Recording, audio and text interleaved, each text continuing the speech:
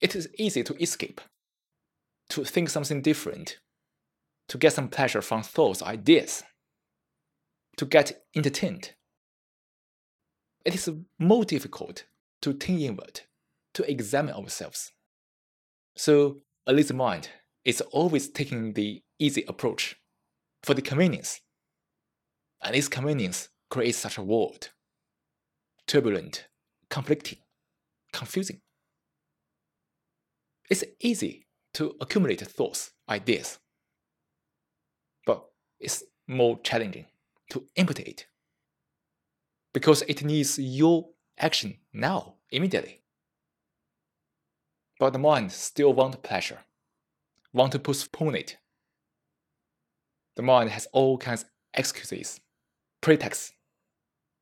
You see, these thought processes trap the mind in time. Okay, I will do it tomorrow. I will do it in the future. But if there's no action now, nothing will happen forever. So this dialogue between you and the speaker is very serious because we look at life together, look at the fundamental level of the living. It's a matter of life and death.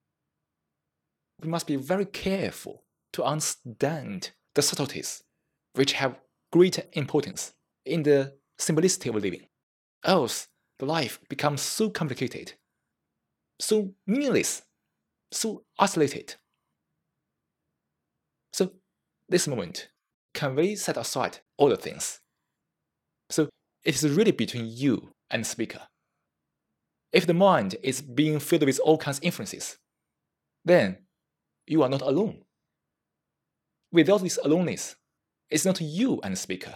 It is hundreds of people and the speaker. So there's no relation between you and the speaker, unless you are really alone mentally. So we can really inquire together. Can you really put aside everything else human has created? So you are totally alone at this moment. Can you do that now? Just do it. So now, let's keep silent together for 3 or 4 minutes. Let's be alone together. You and the speaker only belong to this moment. Let's hold. Let's watch. Let's stand alone now.